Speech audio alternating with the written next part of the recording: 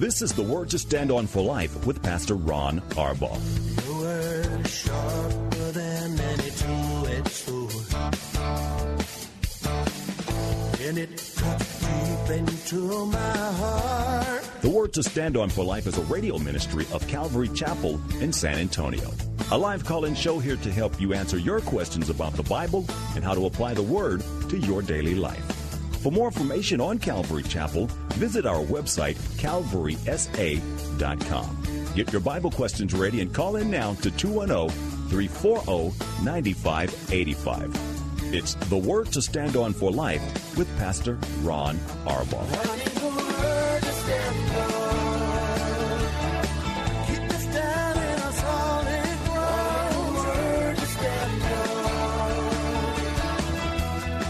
Welcome to the show. It's Friday. I'm Pastor Ron Arbaugh from Calvary Chapel in San Antonio, Texas, and this is The Word to Stand On for Life, a radio program dedicated to taking your phone calls and answering your Bible questions, life questions, faith crisis questions. We'll do whatever we can to answer your questions. All you have to do is dial 210-340-9585.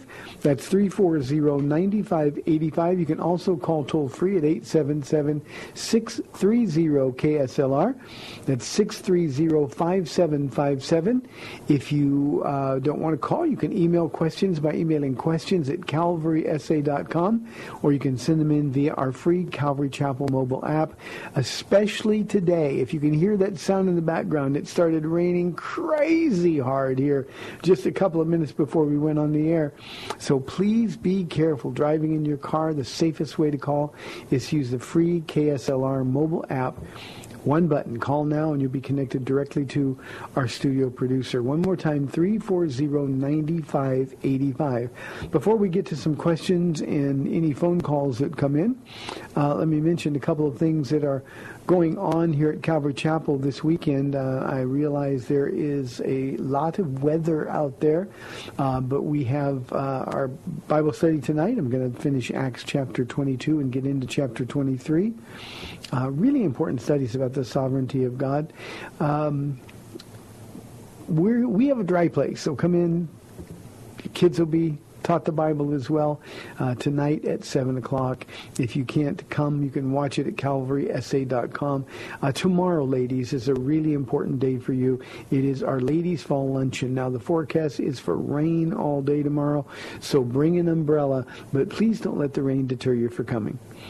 You will be blessed, I promise you. It's just a great time of fellowship. There'll be bunches and bunches of ladies here. And while you may not look as elegant coming through the rain as normally you do, it will really be a good day. And I know that Paula and all the other ladies look forward to seeing you. So that's tomorrow at 10:30 till 2:30 here at the Sanctuary, Calvary Chapel of San Antonio in Universal City. Having said all that, hope you have a great weekend in church. Let's go right to the telephones and talk first with Renee on line 1. Renee, thanks for calling. You're on the air. Pastor Ron, do you remember me from 2012? I called you. I do remember you, Renee. When you went on vacation, you played me. I said, I don't want to hear my voice on. This is about Jesus. I don't want to hear my voice on the radio. But Pastor Ron, you said it's going to go away. It hasn't gone away.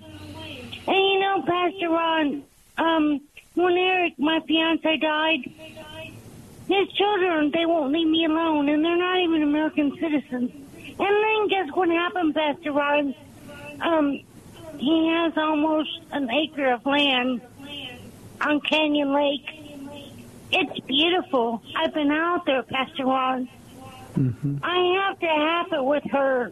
And then I said to my lawyer, Pastor Ron, he's just like my lawyer, John Becky III. He didn't charge me any money. And my lawyer says, no, Renee, it's not like when you cross over from Mexico. This is Denmark. This is a whole thing different. Pastor Ron, I'm celibate. And all these men, they think I'm pretty. And I'm living for Jesus. But Good things aren't going together. When do you think that it will? And I love Paula. She waited for you 13 years. Now look at Pastor Ron. God said 12 disciples. Renee, thank you very much. And Renee, I miss when you don't call. I want to know that you're okay. You keep honoring the Lord with your body. You're living a celibate life. You're an unmarried woman. Don't worry about what anybody else thinks. And God is pleased. And, it doesn't mean that things are going to go in our lives the way we want them to. But what it means is that God is every single day, Renee. He's proud of you. He's smiling on you. And He's with you. So look to Him. And stay in touch with us, Renee, because we want to know how you're doing. I remember your call from last week, not just from 2012. I remember your call from last week. Renee, we're praying for you. Let's go to line 2 now and talk with Jimmy from San Antonio. Jimmy, thanks for calling. You're on the air. Thank you for taking my call, Pastor Ron. What's up? Yes, I was wanting to know about the 7 feasts and how Jesus is the completion of them. Okay, say, Jimmy, I didn't quite understand the 7 what? Feast. Oh, the 7 feasts. And how Jesus Jimmy, completed them.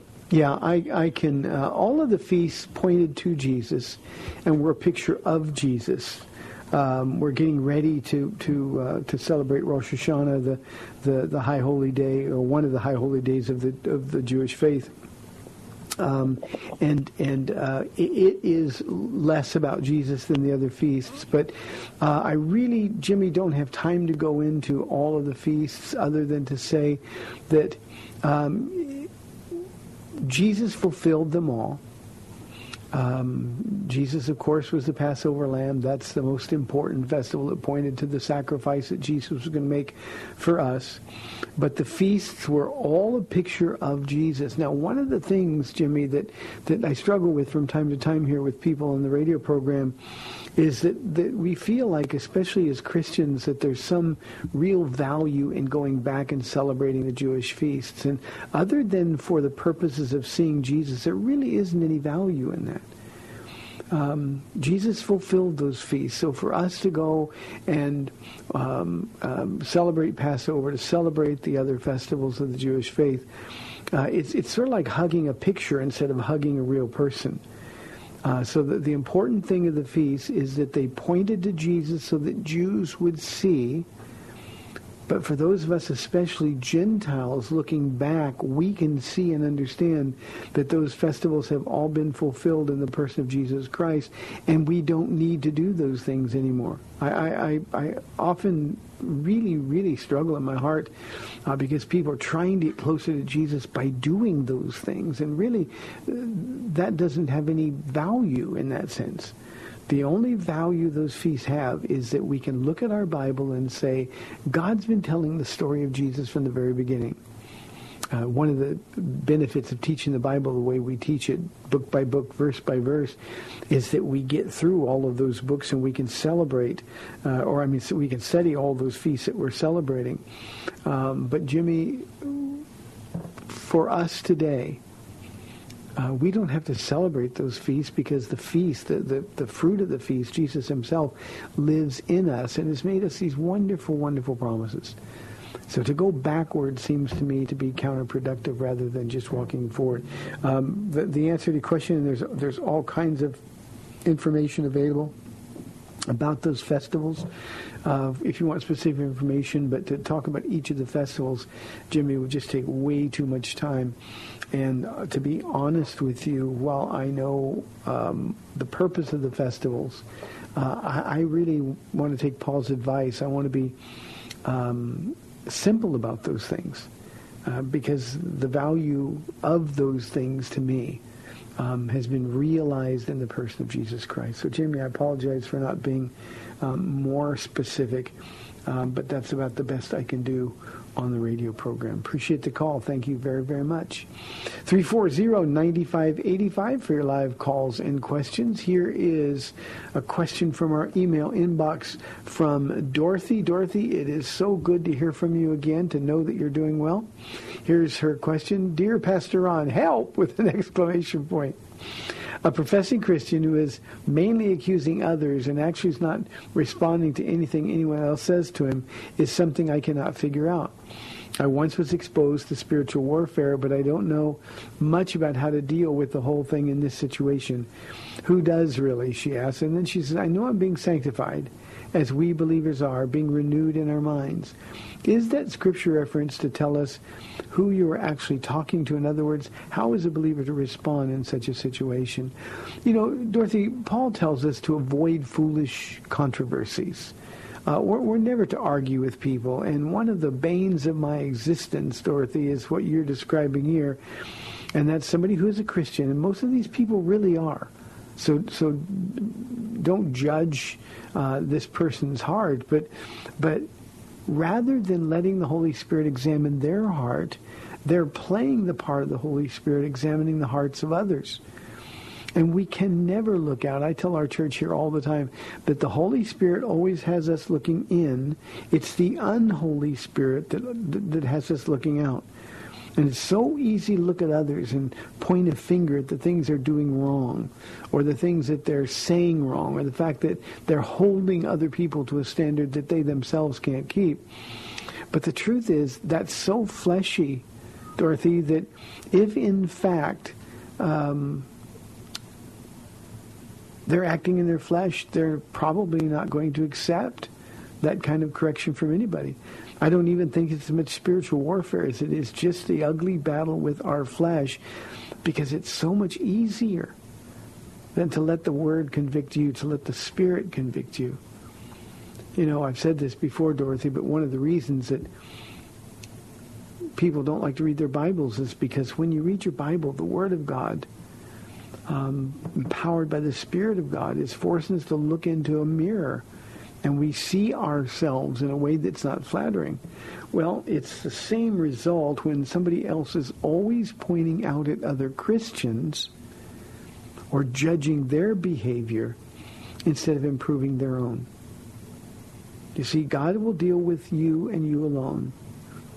It's nobody else's job to deal with you. That's the Holy Spirit's job. Now, I want to make one thing clear, Dorothy, and here's the case where you're talking about somebody who is sinning. So if this is a professing believer and he is sinning by judging others, by accusing others, and in this case the implication is that he's gossiping about others, well then the way you have to respond is to say, I don't want to hear about these things. A believer shouldn't talk this way about another Christian. A believer shouldn't make these accusations. A believer shouldn't gossip. And so if you're not going to stop, I can make sure you stop with me and just refuse to be engaged in the conversation. You know, one of the things about gossip, Dorothy, is that it takes two people, at least two people. If the gossiper has no audience, the gossip stops.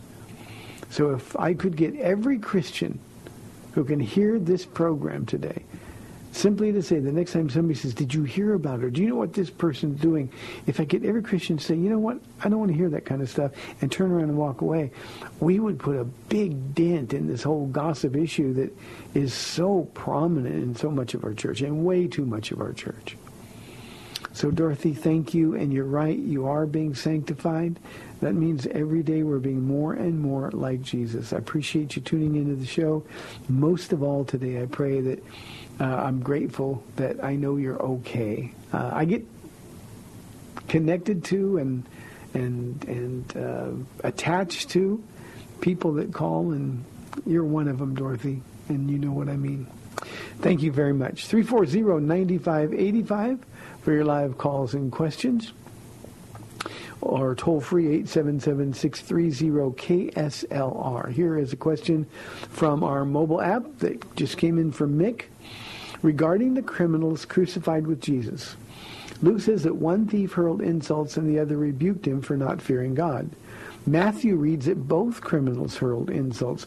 We know Scripture does not contradict itself. Why the difference in presentation? Mick, there's a lot of things about Jesus' crucifixion, his burial, and resurrection where the different authors include different facts. When Luke says that one thief hurled insults, it's because his focus was on the the thief that hurled the insults, and then the other one, as God was changing his heart, the other one rebuking him. In other words, have you no fear of God is what he said. But we also know from Matthew, this isn't contradictory information. This is simply complementary information.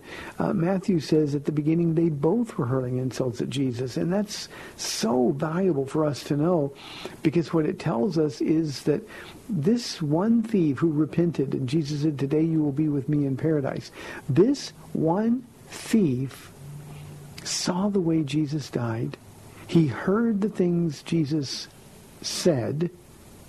He heard the horrible accusations and the offensive behavior against Jesus from those who were watching the whole crucifixion. And he became convinced by watching Jesus die of who he really was. And so before it was too late, he said, remember me when you come in your kingdom. And Jesus, of course, made him the promise of eternal life. Today you will be with me in paradise. The same principle applies, Mick, in the resurrection accounts when they were going to the tomb. And one story will focus on the one angel that spoke, but another gospel writer will add more information, say there were two angels. So if the contradiction would only be a real contradiction if, in fact, in your case, Luke says that only one thief hurled insults at Jesus, and then Matthew said, no, both criminals hurled. That would be an insult, or a contradiction. The specific purpose is Luke is simply identifying or focusing on the one. And there is a greater story to be told than the Scripture gives us. By the way, these supposed contradictions that people come up with, these things actually validate the authenticity and the authority of the Word of God. If every word was the same, we would think, oh, all they did was get together and come up with a story. But no, they tell the same story from different perspectives. And the value we have in having four Gospels is that we get different emphasis and different information. Again, no contradictory information, just more information from one or less information from another. Matthew would be a big picture guy. Luke says, no, I'm just talking about the one who is going to be condemned forever in this case. So, Mick, great question. Thank you very much. 340-9585. Here is a question from Danny. And you know what? This is a question actually from Wednesday. And I wanted to do it at the top. So, Danny, I apologize. We only had a minute on Wednesday night, so I'll go over it again. Your question was,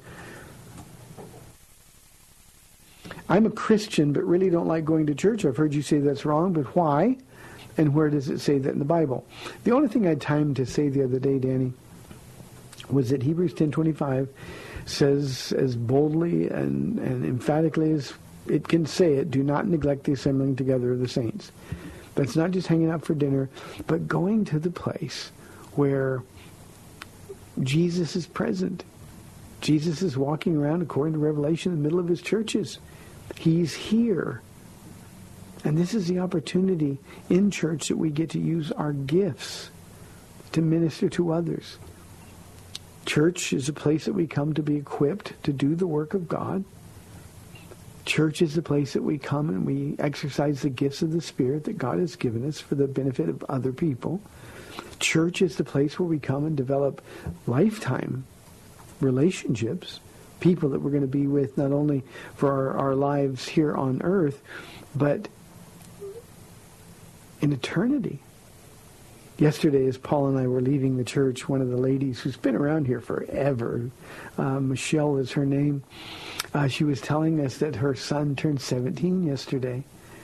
And, I felt like 1,000 years old when she said that. But I've known this kid his whole life. This family has meant so much to us. And when I got to see this boy today, I was able to say, oh, I'm sorry I missed yesterday. I didn't see you in time, but happy birthday.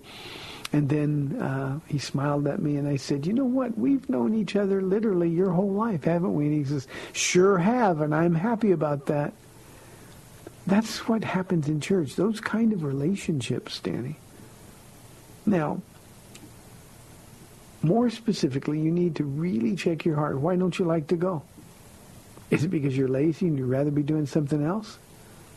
Maybe sitting at home playing video games, or maybe going hunting or going fishing or golfing or something like that. Worship, Danny, is a sacrifice. Jesus, who sacrificed everything for you, he asks so little of us. And he asks for a sacrifice of your time, your talent, your treasure. And if you don't like it, you need to check your heart. For me personally, Danny, and I'm in church more than you are, I can promise you that, I can't for the life of me imagine why a real Christian doesn't want to be in church and be with other Christians. Now people say, well, they're hypocrites, or they judge me. We can say all kinds of things, but none of that matters. They judge Jesus and he's here. So Danny, when I get this question, I always want people to check their heart. What makes you think you're a Christian if you don't like being around his people? What makes you think you're a Christian if when the word is taught, you don't get excited by it? And convicted, by the way. And maybe if conviction is the reason you don't like going to church, you need to reevaluate your priorities spiritually. You see, when you're convicted, it gives you a chance to repent and get right with God. Church, when the Bible is taught, makes you think about eternal things. It changes your perspective from the perspective of this world to the things that will last forever and ever. And Danny, if Jesus says to go to church, and he does so in Hebrews 10:25, but his whole life, Jesus went to church when he knew, the synagogue, when he knew that people there were plotting his murder. He still went. Why? He did it for you, and he did it for me. So Danny, I would ask you to really and seriously check your heart. Why are you a Christian if you don't like his church, if you don't like his bride? And what are you doing instead? On a Sunday morning or a Wednesday evening or a Friday evening, like we're going to have church here tonight. What would you be doing instead? You know, I have to be here because I'm going to teach. But I would be here even if I wasn't teaching. Why? Because this is where God's people can be found. I'll be praying for you, Danny. Here is a question from Edward. Edward says, and I'm laughing with you, Edward, not at you. I have trouble dying to self. Do you have any tips that will help? Well, Edward, first of all, let me tell you that join the crowd. Everybody I've ever met has trouble dying to self. Jesus said, to be my disciple, you must pick up your cross. Luke adds the word daily there. The cross is an instrument of execution. If it was easy, Jesus wouldn't have to tell us that. Even the great apostle Paul said, what I want to do, I don't do. And what I don't want to do, that's what I find myself doing. O wretched man that I am, who can rescue me or deliver me from this body of death? And then he gives us the answer, Edward, I thank my God through Jesus Christ. So if you want to die to yourself, you got to be with Jesus. He's the one who made it possible. He's the one that put his Holy Spirit in you, gave you the power that raised Jesus from the dead. And he did it so that you can overcome your flesh. Edward, spend more time in the Word.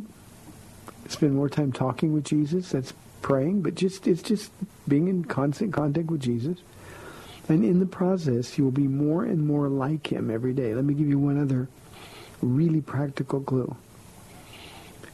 At your church, wherever it is, serve others.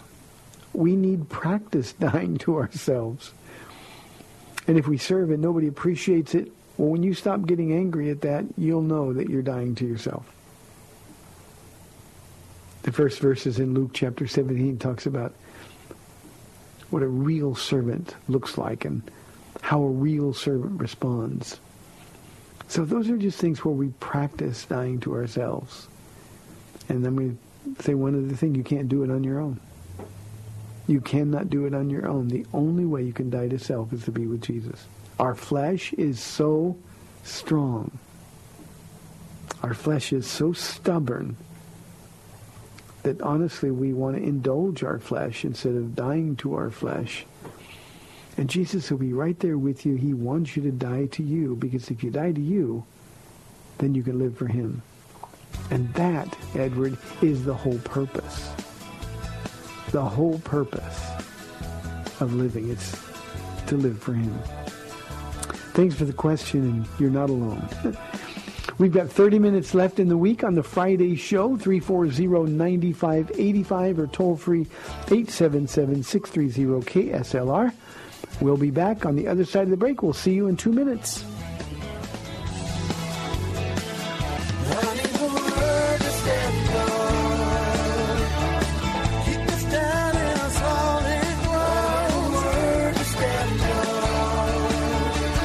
Welcome back to the Word to Stand On for Life. We're taking your calls at 340-9585 or toll-free 877-630-KSLR. Now, here's Pastor Ron Arbaugh.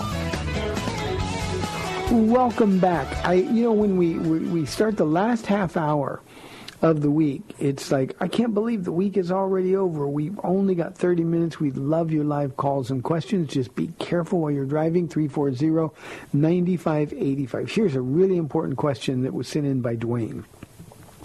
He says, do you believe creationism is an essential of the Christian faith? And if so, why? It is not, Dwayne, a theological essential. It is, however, a practical essential. Now, let me explain what I mean. We have been so beaten down in this world that we live in that we've evolved from lower life forms, or we're the result of a big bang, an amoeba sliming out of some pool. When we get saved, most people don't understand the six-day creation. When I got saved, I didn't understand that. I just knew I was a sinner and I was going to hell, and Jesus was the answer for hell. So I became a Christian, and believe me, the moment I gave my heart to Jesus, I was a real Christian. But if somebody would have said to me that day, okay, well, explain how man came to be, I would have regurgitated my old biology classes and science class lessons. We were brainwashed, and our children are still being brainwashed. I believe it is an essential for a fruitful Christian life to believe in a literal six-day creation account. I absolutely believe, Dwayne, that it is essential that we believe that Adam and Eve were the first two humans created specifically by the hand of God. Those are essentials of our faith. Now, here's why I said they're practical essentials. They're practical essentials because if we don't believe in a literal interpretation of the first 11 chapters of Genesis, if we spiritualize it, if we say, well, yeah, but, it could have been day ages, or, maybe this is just an allegory, it's not really how it happened, and maybe God used evolution. If we believe that, then every essential of our historic Christian faith falls apart. If Adam wasn't the first man, then Jesus, the second Adam, has no value to save. If Adam wasn't literally created by the hand of God, then we're all lost. If he wasn't created in a perfect environment, then there's no need for us to be rescued. So here's the thing that we have to understand. If Jesus, the second Adam, dying for our sins was necessary, it's only necessary because the first Adam fell. The idea of an atoning sacrifice, the idea of the resurrection from the dead. More to the point, Dwayne, if Genesis is not literally true, Jesus lied to us. Because we have his words. Matthew chapter 19, when Pharisees wanted Jesus to settle a dispute about divorce. Is it lawful for a man to divorce his wife for any reason? And Jesus didn't want to talk about divorce. He said, haven't you read in the beginning, Adam and Eve? If that story is not true, literally true, then Jesus was wrong. If he was wrong, he's not God. If he's not God, we're all lost in our sin. So I understand there are real Christians who believe in an old earth, and by that I mean millions or billions of years. I understand that there are real Christians who open themselves to the possibility that God may have used evolution to create mankind. But I can promise you that if they're real Christians, if they're in the Bibles, they have to change their view. I can also promise you that their walk with Jesus is not fruitful.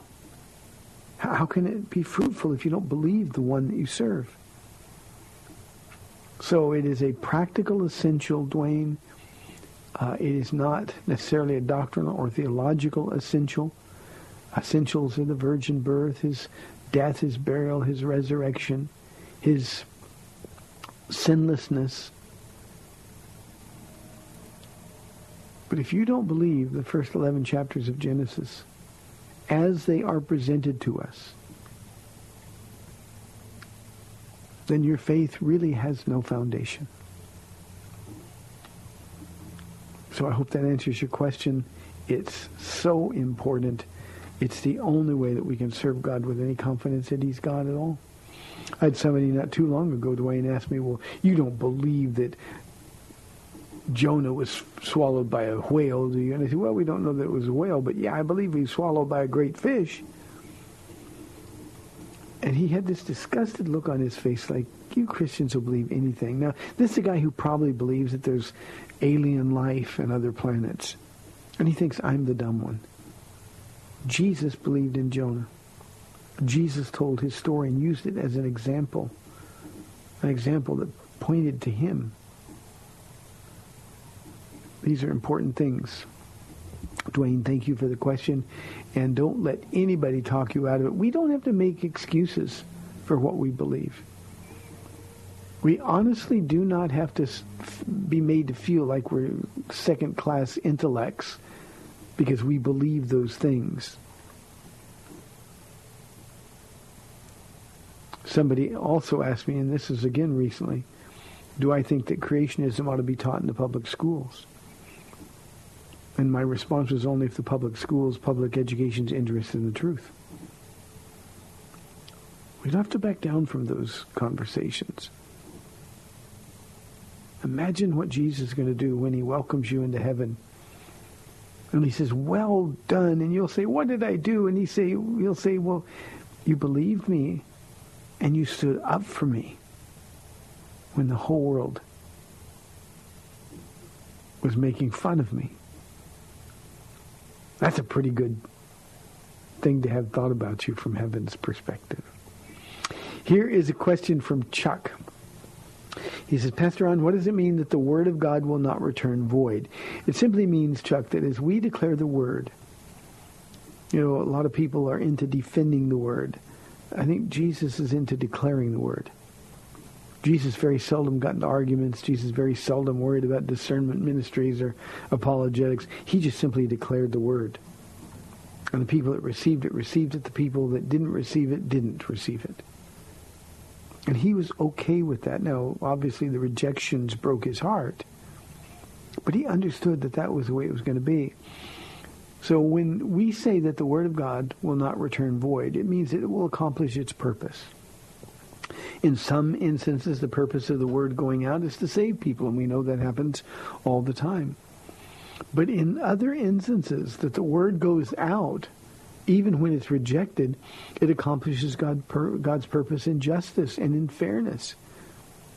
Because the people that we share with, the people that we declare the Word with, They're going to stand before God without excuse.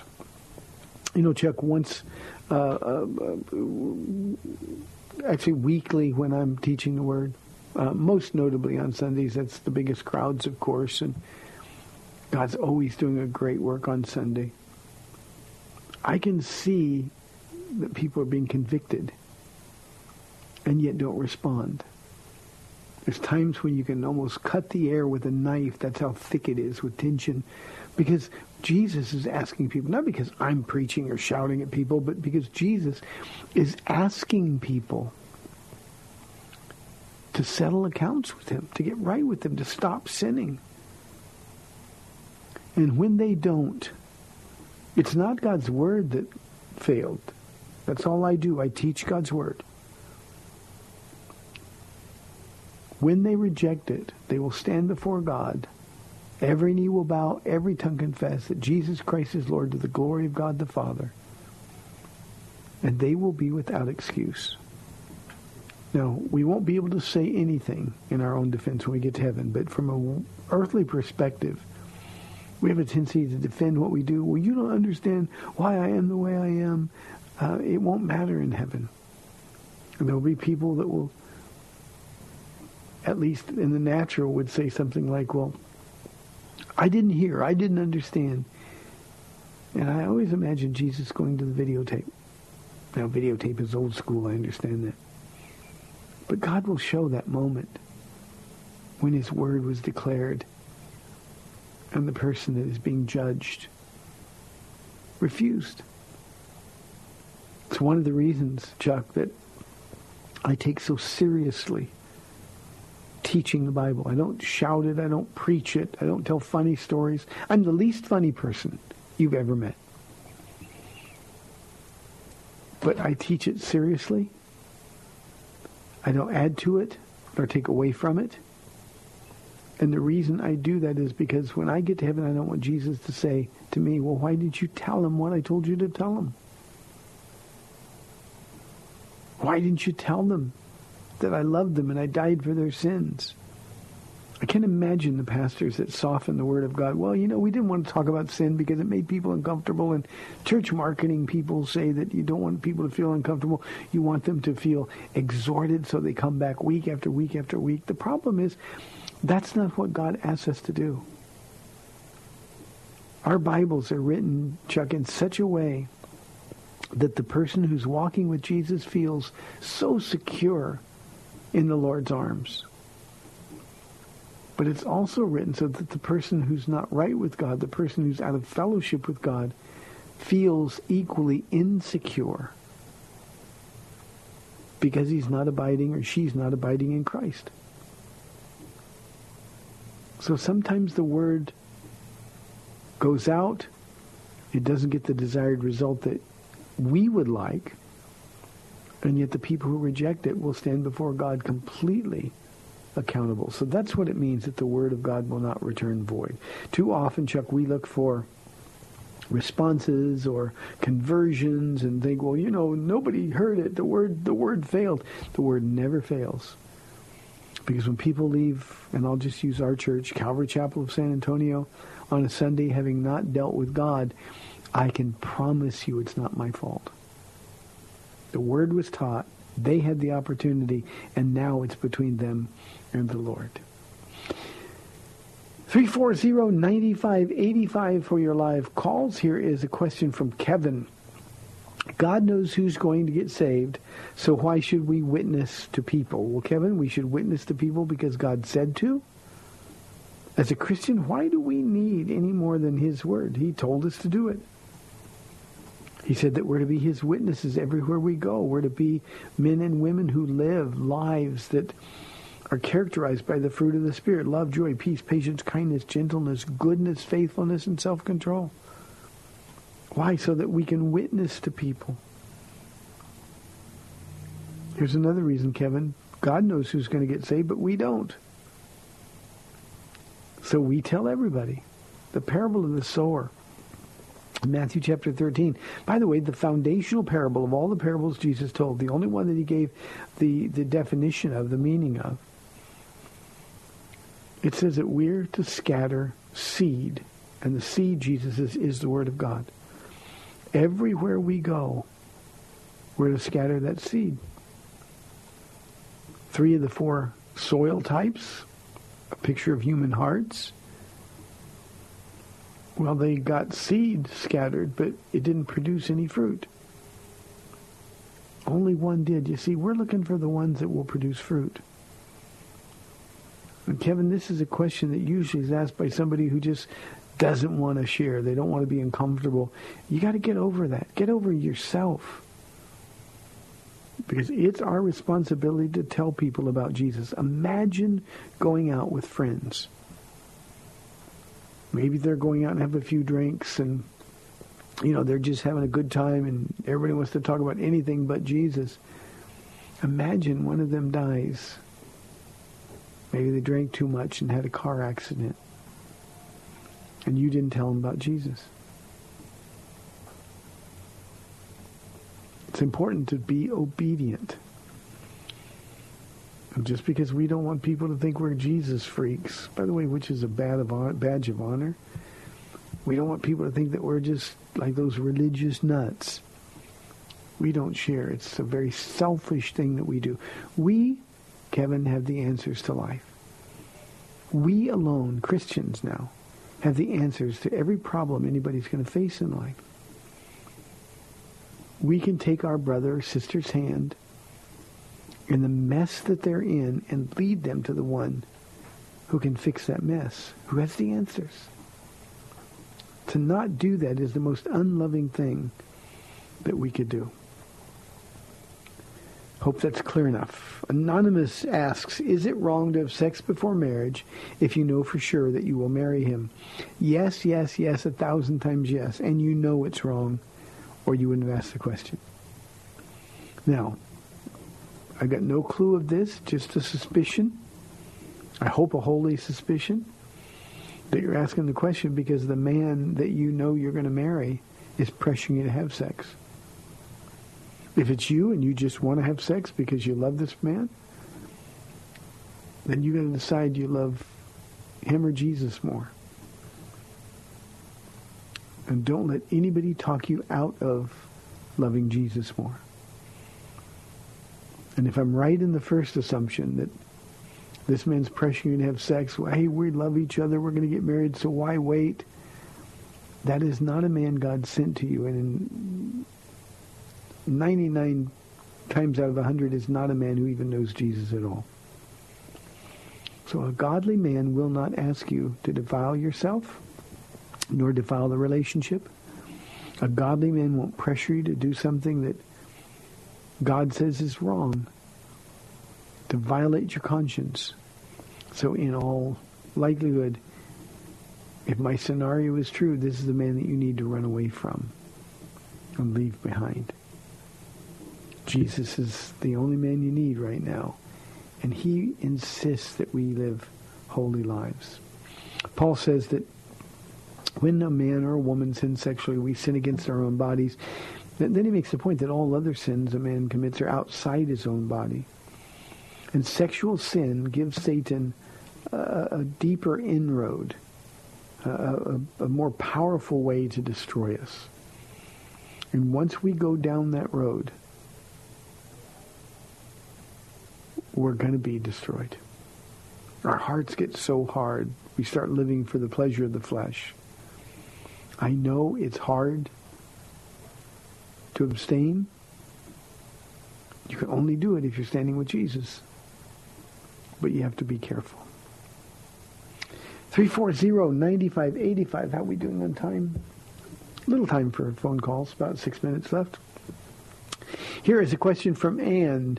Pastor Ron, do you think revival is coming soon to the church? Ann, I pray so.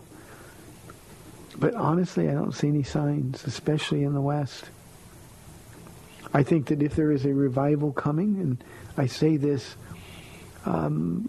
I think most would agree that the last real revival that we saw was the Jesus Movement days, not just in the United States, but in Europe especially. There were lives being changed, hippies being saved. It spawned a whole generation of churches. Calvary Chapel is one of those churches. And it was as though you couldn't stop the work the Holy Spirit was doing. I know men, friends of mine, who walked into churches in those days, Calvary Chapel, sort of the vanguard of the Jesus movement days, upset that they were there. Had no intention of meeting God, didn't want to meet God. They were happy the way they were. And those men just fell out under the power of the Holy Spirit. Because God was doing a work. God was chasing them, not that they were chasing God. And honestly, Ann, I just don't think that we see those kind of signs. I can tell you this, I think if revival does come, it's going to start in places and with people we would never imagine. Just like in the days of the hippies. Hippies were sort of the outcasts of society. Things that are not, Paul writes. The shameful things, the weak things, the despised things. And yet that's where God started his revival. So if there's going to be another revival, it's going to start in places that we would never imagine. It's not going to start inside the church. It's going to start with unbelievers. And Kevin, I think you're the one that asked the question about witnessing. That's why we witness. Wouldn't it be great if you witnessed to one guy or one woman? It turns out God was going to use them to change the lives of multitudes. So, Ann, I'm not real hopeful. I think our church culture, especially here in the West, has grown comfortable and complacent. I really believe that we are described by Jesus' letter to the church at Laodicea. We say we are rich and have need of nothing. But Jesus says you're poor, pitiful, blind, wretched, and naked. Until we realize that we're that, I don't think there'll be a revival. Let's go to Lake Hills in Texas and talk with Ben on line 1. Ben, thanks for calling. You're on the air. Hi, Pastor Ron. Thank you so much for your ministry with everything you do. We appreciate it very much. My pleasure. Thank you. For you. It's slightly loaded. I know it's just a simple question, but I'll just hang up as soon as I'm done, and I'll just take your question off air. Do we have free will? It is loaded, yeah. Ben, we do have free will. That we were created in the image of God means that, like God, we have the capacity to choose. God chose us. We have to choose him back. That's one of the two things that is specifically meant by being created in the image of God. Doesn't mean we look like God. Doesn't mean we are like God. It just means we have the same capacity of choice that God has. The other thing it means is that we are going to live forever somewhere. God is eternal. Once we're born, we will live somewhere forever. We have to make that choice. So yes, we do have free will. God knows the choices we're going to make, but God doesn't manipulate those choices. God, I think, nudges us and keeps us in a place where we need to be to find God. Acts chapter 17 specifically says that we were put where we are, born when we were born, and placed exactly where we need to be in order to make finding God easier. But in our day-to-day lives, we have the choice. Paul says, do not quench the Spirit of God. If we had no free will, he wouldn't say that. And we quench the Spirit of God by refusing to do what God tells us to do. So, yes, we have free will. God is sovereign over that free will. Romans 8:28, as you know, Ben, says that God works all things together for the good of those who love him and who are called according to his purpose. So he uses even our rejection to accomplish his will. But make no mistake, God doesn't force us to do anything. He will make it hard. Because he loves us so deeply, he'll make it hard for us not to do what he wants to do. He will continually frustrate us. I had this conversation with my son not long ago. God is going to make everything you do on your terms fail. Why? Because you belong to him, because you love him. So you can make the choice to do what you want, but God is going to make sure that that's a miserable existence. And my son said, well, I don't think that's fair. Well, God loves you. And my son has a son. If your son wanted to do something that was not the best for him, what would you do? And Ronnie sort of got it. So it's important we understand free will. Without free will, we're just automatons. We're just spiritual robots. The fact that God knows what we're going to do. Oh, my pleasure, Ben. The fact that God knows what choice we're going to make has nothing to do with manipulating that choice. So, Ben, thank you for the question. And that's really important to understand and embrace. Choose this day. What did Joshua say? Choose this day who you're going to serve. As for me and my house, we're going to serve the Lord. I'm sure Ben is going to choose to serve the Lord. Paul and I, we're going to choose to serve the Lord. And I pray that that's the choice that you will make as well.